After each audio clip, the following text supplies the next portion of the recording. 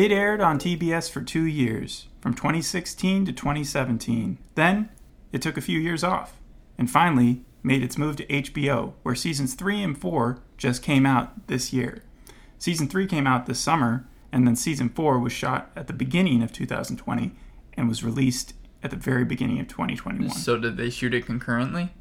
No. So season 3 was actually commissioned by TBS, but it was never released. I'm talking, of course, about Search Party. It's developed quite the cult following over the last few years, and it's a fucking weird show. Yeah, to say the least. Did the title trick you? Yeah, I thought that this was just going to be, like, kind of a comedy, but it's a weird, like, horror, comedy, drama, like, show. Well, it's kind of distressing if you think about it. Search parties are the worst type of party. Can we agree on that? Yeah. And when I began my research on the show, I was very intrigued, because the show's premise has a lot more depth and nuance than just some Michael Showalter regular comedy like Wet Hot American Summer, Michael and Michael. He's done 1,000 things. And from the previously, I could tell that there was much more of a psychological look at the characters than I thought there would be. Like, apparently they killed someone named Keith Powell, but Dory and Drew weren't charged with the murder. Mm-hmm. I'm going to get into how much of the backstory you were able to discern, because you just started up on season 4, episode 1, and you watched episode 3, because that's how it was released, 3 episodes at once. It's interesting because TBS actually didn't release them weekly when it was airing it. What do you mean? Like, did they release them back to back? They dumped them all out online on their platform for the first season. In the second season, they started to do a few every week, but then they decided to change it up and just dump the rest of the second season. So it was never developing enough of a cult following to actually show up in the numbers. But on the internet, you have a great response. So did they actually air it on TV, though? Yes, for the first 2 seasons. But now that HBO's picked it up, it's kind of changed the marketing strategy. So a lot of people came into the show thinking, okay, this is just going to be a comedy. But what I quickly realized just from the research was that it shifts tones and genres season to season, scene to scene. It's much more complex and has a narrative flow.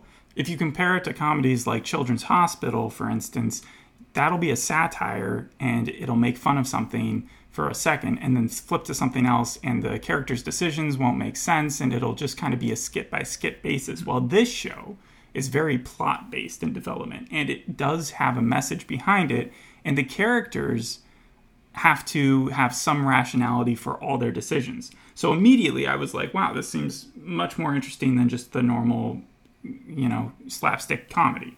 So I pulled kind of a Stephen King and Adam Scott, and I binged it. Both those people came out saying that they'd binged the show. Wait, you binged the show? I binged the first 3 seasons so I could better understand it when we had this podcast. I was planning on doing something like that for the other podcast, because you didn't tell me about that, but I was planning on doing that one of these days. Well, it's so wonky. This show it skews the plot every single season. So the first season is supposed to be a mystery, right? Yeah. And they even promoted it that way by every single title picture poster that they put out would be a Nancy Drew type book cover. Yeah, right. And then, so it was kind of innocent, and you had the Scooby-Doo like gang, as they like to put it. But then by season 2 and season 3, it became much darker. Yeah, and season 4 is pretty dark as well. Well, actually, season 4, they're supposed to have lightened it up a little bit, because in season 2 they're covering up a body that they had murdered, and it sounds funny in premise, and they do use comedy a lot, but it's a super dark comedy, and there are some emotional scenes in there. And the main character, Alia Shawkat, who's Dory Seif in the show, she's grown up in Brooklyn, so she was familiar with the territory that the show takes place. I was going to ask, is this season also in New York? It changes in different places, because Dory is not, I'm not sure where she is. Yeah, she's kidnapped at the end of the season 3 Right, finale. by this, he's supposed to be the comic relief, but he's also this incredibly crazy guy named Chip. Yeah, and Chip was introduced last season, but we were led to believe that he had died. Oh, okay. That he had been hit by a car. He's kind of a stalker who became very interested in Dory's life and her friends after they were committed to the trial for the murder of Keith. Right, yeah. And I think that they're making fun of Old Boy in the show because... Yeah, not only Old Boy, but that's a good comparison too, because she's being held captive, right? And she's getting fed through this little tiny door that is what happened in Old Boy as well. Yeah, there are a number of references and homages in this show. It doesn't stop there. You have Misery. So it's funny that Stephen King is a fan of the show. Right, yeah. You have Room. You have Silence of the Lambs. And then I was thinking because those were all ones that the show writers had talked about. But this is kind of like Split as well, right? Yeah, I was going to even bring that one up. Because does Chip have a multiple personality disorder? Or? Two. He's posing as his grandma, I think.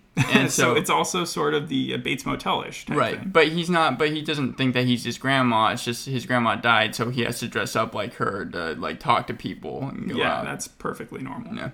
Tell me what happened though. Does he like torture her? Yeah, at the very beginning, she's strapped to a chair, and the first scene we see from her, we see that he's basically torturing her, and then I believe. Well, how so?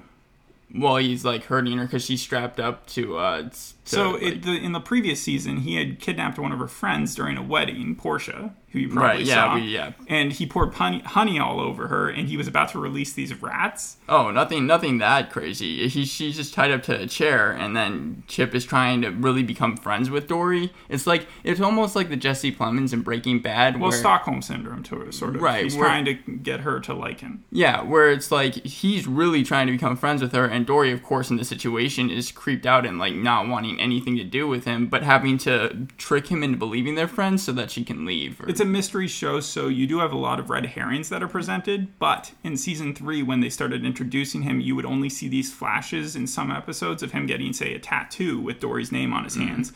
And they did so much prep work for him that when he just suddenly died because he was hit by a car at the wedding in season 3... Very abrupt, yeah. It felt... Well, it wasn't as much abrupt as... It just felt like one of those, I guess the show tricked me.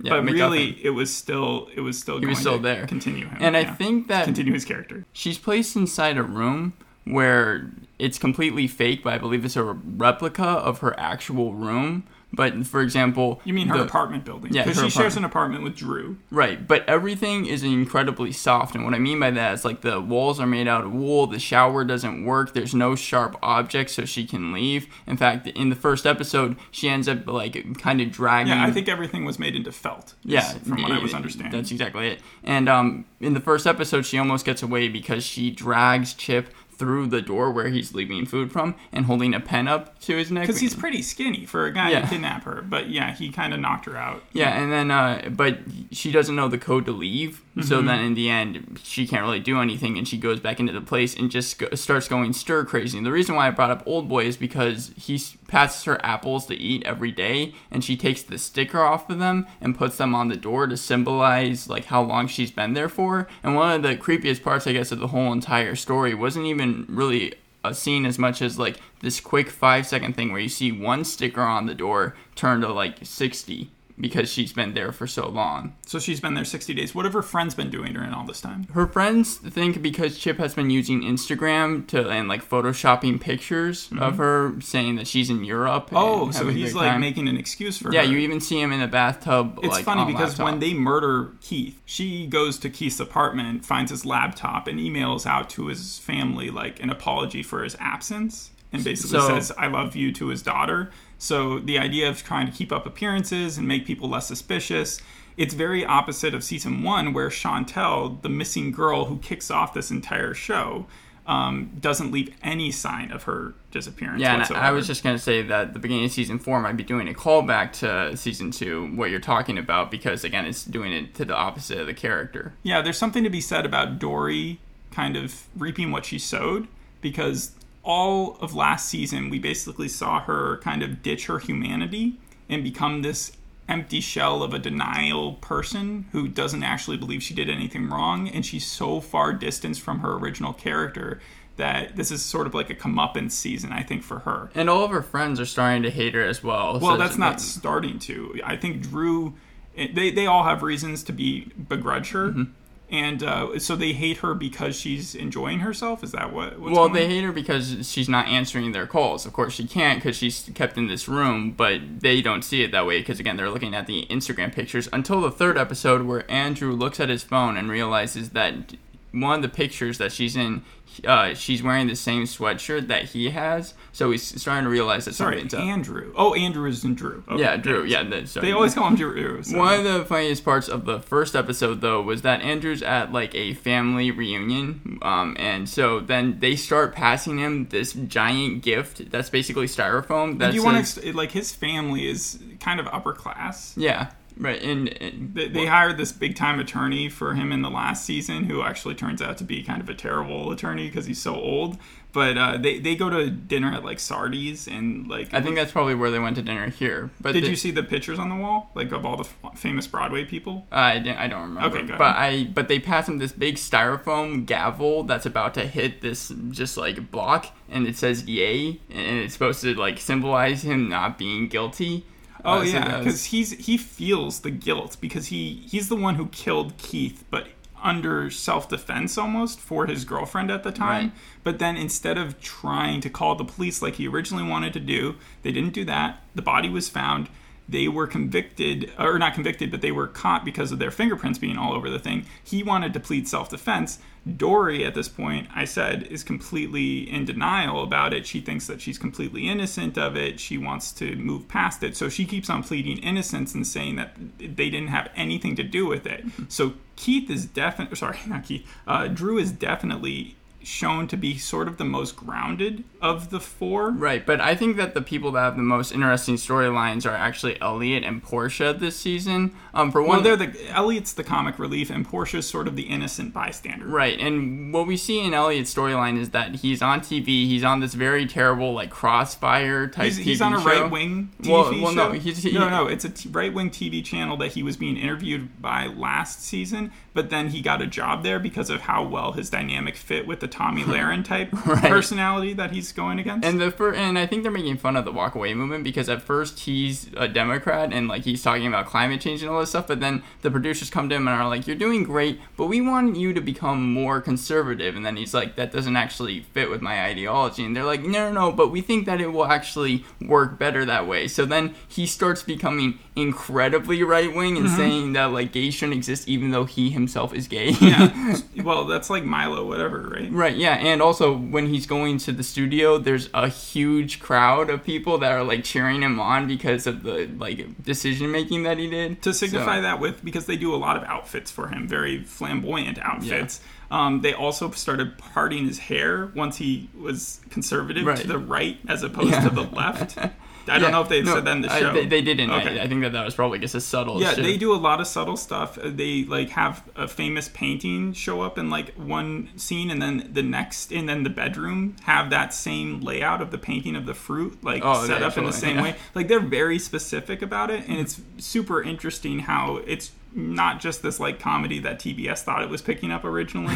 It's actually much more, again, in depth. And Portia's storyline is that they're going to be making a movie, I guess, about Dory murdering Keith Powell. Portia, she's an actress, and she's had all these little tiny bit roles. Is she still like super Christian right now? I didn't see that too much in this season, but in the second season, she kind of gets caught up in this Manson murder type TV show that she's working on, but the director is acting like Charles Manson, and he's played by Jay Duplass, who is actually directing the episodes, I think, as well, that he's in. Yeah. And it's just funny to see how vulnerable she is. And then in the third season, she's kind of like pressured by the cops and the prosecuting attorney to turn against her friends. She's probably the one who's least changed throughout the entire series. Yeah, and they're doing this movie where they're going to make like a movie on Dory and Drew and how they murdered Keith Powell. Oh yeah, but so they cast her as like Dory, right? Well, yeah, but she wanted to play herself. So it's become like a super meta show. Yeah, but she wanted to play herself, and they said that wasn't a good fit, that she should play Dory. Which reminded me a lot of first season of BoJack Horseman, where BoJack Horseman has to play Mr. Peanut Butter instead of like playing himself in that movie that they're making. And What do you think they're making fun of before we go? Because she's going to play herself from the first few seasons. Is that how it works? she's going to play Dory. Yeah, that's what I mean. The first few seasons. Well, she meets with the director, and the director wants to take a lot darker approach at Dory. For example, Portia even brings up a scene in which she has to light out her cigarette on a squirrel's face. And she's like, that didn't actually happen. And then she keeps on bringing up these ridiculous scenes. And then the director gets mad at her because she's like, you're too attached to this project. And I told people that I didn't want to cast you, but they said that we should have someone who's actually there. And then she gets really mad. So I think that they're making fun of just like these. They're making fun of culture. They're making fun of the LA writing team. But they're also making fun of millennials. That's what the basis of the show is about. Right, and I think that you can even make a case that they're making fun of like spoon feeding the audience things, because again, that's what the director is talking about doing in these scenes, like making Dory incredibly evil even though she's not. Well, it's a question of whether she is or not, because she does murder someone. She pushes someone off a boat in the season 2 to protect her friends and herself from that person incriminating them. I guess just from what I got from season 4, she didn't seem that evil. Because again, I have sympathy for her because she's just literally stuck see her in as this a place. victim. But I don't want to give the wrong impression, because although those storylines were good, I did find Dory's to be the most boring. For example, in the first episode, I already mentioned the pen. She tries to leave, she can't. In the second episode, she takes a shower because she shit herself in bed, and then he's like, okay, we need to get you cleaned up. She tries to leave like through the window that they have in the shower. It doesn't work, and he catches her. In the third episode, she like is figuring out how to find sharp objects, and through this incredibly convoluted plan, she actually makes it out alive, and she gets inside one of these like hitchhiker cars. And this was a funny scene because the hitchhiker is like trying to figure out who she is, and then when he figures out who she is, he recognized her from the TV earlier. Right, yeah. And he's like, oh my god, I told people you were innocent, and he gets like just so like not uptight, but just like out of control that he doesn't realize he's driving. Yeah, ecstatic, and like very causes a car accident. Yeah, and then by the very end of the episode, Chip ends up finding Dory, and it's just like, you can't. That happens 3 times in 3 episodes. That's like, I'm kind of getting bored of that. But it also might just be trying to trick you into thinking, oh, she's finally free. Oh, she's finally free. I mean, yeah, but that's such an annoying thing to see The first happen. few episodes on IMDb are between 7s and 8s. Like, they have mid-8s at the most. But episodes 4 through 6 of this season, which you didn't see, have higher ratings. So I don't know if we should have had you watch those as well, but I do feel like it would have been watching too much of a season, especially since I had watched the first 3 seasons. And it's only supposed to be 10 episodes this season, right? Yeah, but then there's going to probably be a long wait because I don't think they've shot anything else. And it takes a while to write this. So the first season it only took 3 weeks to write, but they had a ton of different types of writers on their staff. So they had like people from comedies and crime procedurals. Well, it has a lot of comedians, so I would expect that it would be like 90% comedians. Well, the backstory behind how the show was originally developed, you had Charles Rogers and Sarah Violet, who were at grad school at NYU, and they took a class from Michael Showalter. And then they went to go work for him on Wet Hot American Summer, and they had this pitched idea of this millennial type show that was supposed to both be like showing millennials as self-absorbed as they are and made fun of in that way in our culture, but also very self-aware and self-critical. I think that it succeeds in that fact, at least for season 4. But, Oh, definitely. But then it also takes this weird route to comedy where it relies on these awkward situations and not even absurdity that we're normally used to, which is like people making crazy decisions that make no sense and for the expense of laughter. Right, yeah. Well, like the craziest thing that happened last season was there was a tape played in the court trial. Some people found this as like jumping the shark of rationality, but where they had reconstructed it because Dory had tried to destroy it, and it literally had her confession on it being like, we committed the murder. But because it had been reconstructed and it was a little like blurry, some people heard not we killed him, but we pancaked him. And what they did, it wasn't like they were making fun of the Laurel. Annie Laurel, yeah, right. But in the actual show, they switched out the word pancake when they played that part so that people heard like they were just so completely different words that it was pretty funny to hear that. I kind of wish that I saw some of that creativity there because that seems pretty funny. Here it didn't seem like they had that many. Well, it's more courtroom drama. Like the show completely shifts genres on you. Yeah, and I would say from one scene to the next, like one scene can be pretty funny while the other scene is kind of just, pretty scary at least. Yeah, and when in season 2 they decided to go with a completely different genre and start like referencing Hitchcock a lot, to the point where they were showing like fractured mirrors and her falling backwards or committing suicide when she actually didn't. Oh, do you know who played Keith Powell? Do they show like him as a ghost? Because they tend to show people as ghosts in this. No, I don't. Okay, that was played by Ron Livingston, the guy from Band of Brothers. Right, yeah. I saw him in the previously, and I was wondering if that was the guy from Friday Night Lights. Did you... Kyle Chandler? Kyle Chandler? Yeah. No, I get where you're coming from there. The other person, do you recognize where you've seen Drew's character before, Josh Reynolds? No, I have no idea.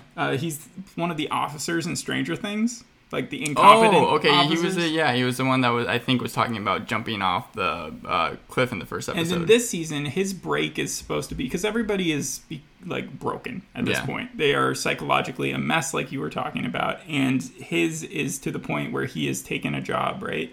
He's taking a job at like this little kid's theme park where he plays this evil tiger who fights this other guy, and he's like, basically, it's like if you've ever seen Blades of Glory, he's Will Ferrell at the beginning of that movie, because he's always being booed, but he loves it for some reason. So. Well, it's not for some reason. It's because he feels guilty. Mm-hmm. And he even has a girlfriend, but like the girlfriend, he's using a fake name and everything, so no one knows his real past until the third episode when he admits it. So he just comes clean. Yeah. Something that he's been trying to do the entire series, but hasn't been able to in other contexts. Right, and so his girlfriend is like, you killed someone? And he's like, yeah, and he like explains his side. Part of the show, as I was watching it, it made me miss sort of the innocence of the first season, because they could joke about people murdering someone without them feeling any guilt behind it. But now as the show goes on, you stop rooting for the characters at a certain point. Did you find yourself rooting for the main four? Actually, not really for Andrew. For Dory, kind of, but her storyline kind of got long in tooth. Like I said, Elliot and Portia were the people that I liked most. There was a funny scene in the first episode. How many scenes did you see Portia actually do from the thing? You said the squirrel guy, the cigarette and the squirrel. I'd say she's in like probably 3 scenes. And they gave her like a wig for it, right? They haven't shot the movie yet. Oh, they haven't shot the movie. Okay. But in the first episode, they're going to do this not guilty party for Andrew and Dory. And basically, they get so mad at Dory for not showing up because, again, she's kidnapped, that Andrew, Elliot, and Portia all start making out. And that was funny because it was just, like, completely out of the blue. It reminds me in the first season how once they'd committed the murder, Keith had died, Portia walks in with Chantel, but she can't see them, and Elliot's excuse for them not going into the kitchen is, we're all naked and we were all making out or something. Like an orgy? Yeah, but it was so obviously a lie. Right. So it's funny how the show has progressed to a point where they can now actually be making out. It's weird. Yeah, well, again, this was just, they were all really drunk and really mad at Dory, so that's the reason why. It wasn't just like... I mean, Drew's cheated on Dory before because of that same reason, to get back at her, when he had sex with Chantel, or he had sex with one of the jury members from the previous season who turned out to be crazy. I want to mention Chip, just again, because he does a really good job in his role, but I found his character beyond the strengths of annoying. Like, I just wanted him to leave. That's like Chantel. Yeah, Chantel is beyond aggravating and annoying. Did you see her at all this season? Because she gets arrested for tax evasion at the end of the last season. I don't think that I saw her this season. So. Okay, did you see anybody named Gail? No. I'm just naming off the side characters. Julian, was he in this? No, I So really... Julian was like sort of a main character in the first season, but then they couldn't really place him anywhere because he was too good of a person. So they just gave him a ton of money at the end of last season, and I think his character, just disappeared. Like, not in real life. I don't think they gave him that much contractual money. Well, yeah, but... Yeah, they were just like, we don't need you anymore. Something I should mention is that they are also doing a podcast about this. Bowen Yang is doing it. He's the guy who was cast in SNL. In the last couple seasons. He's the Asian guy, right? Yeah, he's the Asian guy. And he actually is talking to other SNL members and people in the cast about the show before the 4th season. He hasn't actually done an episode about the 4th season yet. Okay. So, yeah, are they going through it? Are they going through it episode by episode? No, that's what I thought they were doing. But then apparently they're just going through like different states of denial and the psychology behind it, like playing the victim. And there's a lot to be said about it, but at the same time, it does sort of become repetitive. It is interesting to listen to the actual people who play the characters talk about what they were doing while these scenes were shot. If I had to give an overall rating to the first 3 episodes, I would say like a 7 out of 10. It's more on the good side. I think the pros do outweigh the cons. There's just a couple story aspects and some jokes that just don't work. Were there any special guest stars that you weren't expecting to see? Like in the first season, you had Griffin Newman, who plays Arthur in The Tick, and he played a hilarious version of Chantel's ex-boyfriend who's like got anger problems. And then you also had Chelsea Peretti show up, and the people come up from everywhere. Like the girl from No Activity was there. I don't think that there was actually any guest stars that I saw from the first 3 episodes. You know, when we went to that improv show in New York, one of the people, Zach Cherry, he's been in like Succession and such. I keep on seeing him pop up in different places. Yeah. He plays a character called Duncan in the show, but he was only there for the first season, and it was just the a full bit first season? Oh, okay. No, it was only like 3 episodes. Oh, okay. But a lot of these characters come from like comedy, so it's funny to see them play some dramatic roles in this. Like, right. Obviously, you recognize Maybe as the main character from Arrested Development, but she does a terrific job making you not think of her as the same person. Yeah, they're very, very. And they didn't write the part for her; she just fit it very well. So did she audition for it? Yes, I believe so. And then I think the only ones who knew each other were the people who played Elliot and Portia beforehand. Yeah, they have good chemistry together, so I'm not surprised. Mm-hmm. They've appeared in a lot of shows together, and that's another thing I wanted to point out is that this show, the way that you can tell that it mixes genres so well is that you can compare it to virtually everything. Like I just kept on writing shows and seeing references in other reviews that kept on using. So first of all, it's compared to Girls because you have the New York streets, you have the bikes. They even talk about scaffolding, making fun of it. You have subways and street performers and crowds. It's very authentic in that way, kind of like Broad City as well. Yeah, I can see definitely the comparison. A couple of them have been on Broad City. I was going to say, yeah. There are also a bunch of times where you're seeing the show not only make fun of things, but also show things. Like there's a scene where they're watching Lady Bird. Okay, yeah. Do they pay homage to anything? Yeah, they're paying homage to things all the time. Well, I meant in the first 3 seasons. Yes, I literally told you the Nancy Drew thing was being made. Yeah, and then the Hitchcockian thing, like it's just constant homage. But then you also have like Dead to Me because they're covering up the body. Right. Yeah. And then you have Fargo, which is very also kind of like the comedy and also destruction of someone's like sanity as you watch it happen. Yeah. And then you have Desperate Housewives in a way. So you have like a ton of these aren't even like just from Comedy Central or like you have from all different channels, all different types of TV show, like the tropes. Mm-hmm.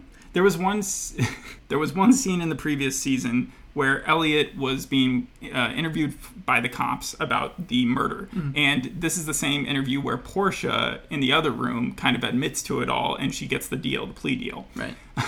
But what they do is they try to trick him with the old like, well, you know that water that we gave you? We ran the fingerprints and I was stalling you just now and we found all your fingerprints all over the body. Mm-hmm. And his response was, and this is with I think Chelsea Peretti in the room, is I don't have fingerprints. And then and then he like pushed up his hands and they were like completely empty there. No, they weren't gross or anything. It just showed that like he had burned them off when he was like, I don't know, 3 or something, which actually doesn't work. I've looked this up before for other reasons, like you do.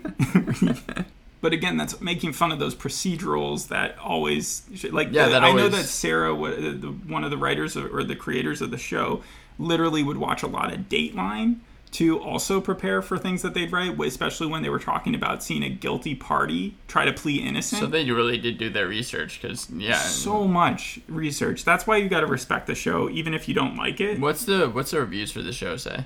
All the people who, brilliant, I guess, in a way, but at the same time, people who just watch it for comedy don't like it. Well, I would assume so, yeah. It's not just something, it's not an easy watch, I'll say that. Like, every episode feels like you're getting over something. It's unfair to have assigned you the 4th season, but again, that's the intriguing thing to me is what brought me to watch the first 3 seasons. I really wanted to see how everything was different. So are you going to watch the 4th season then? Yes, I will watch the 4th season. Most of the time, I don't look forward to the cringe comedy, but when I'm watching it, it's still very funny.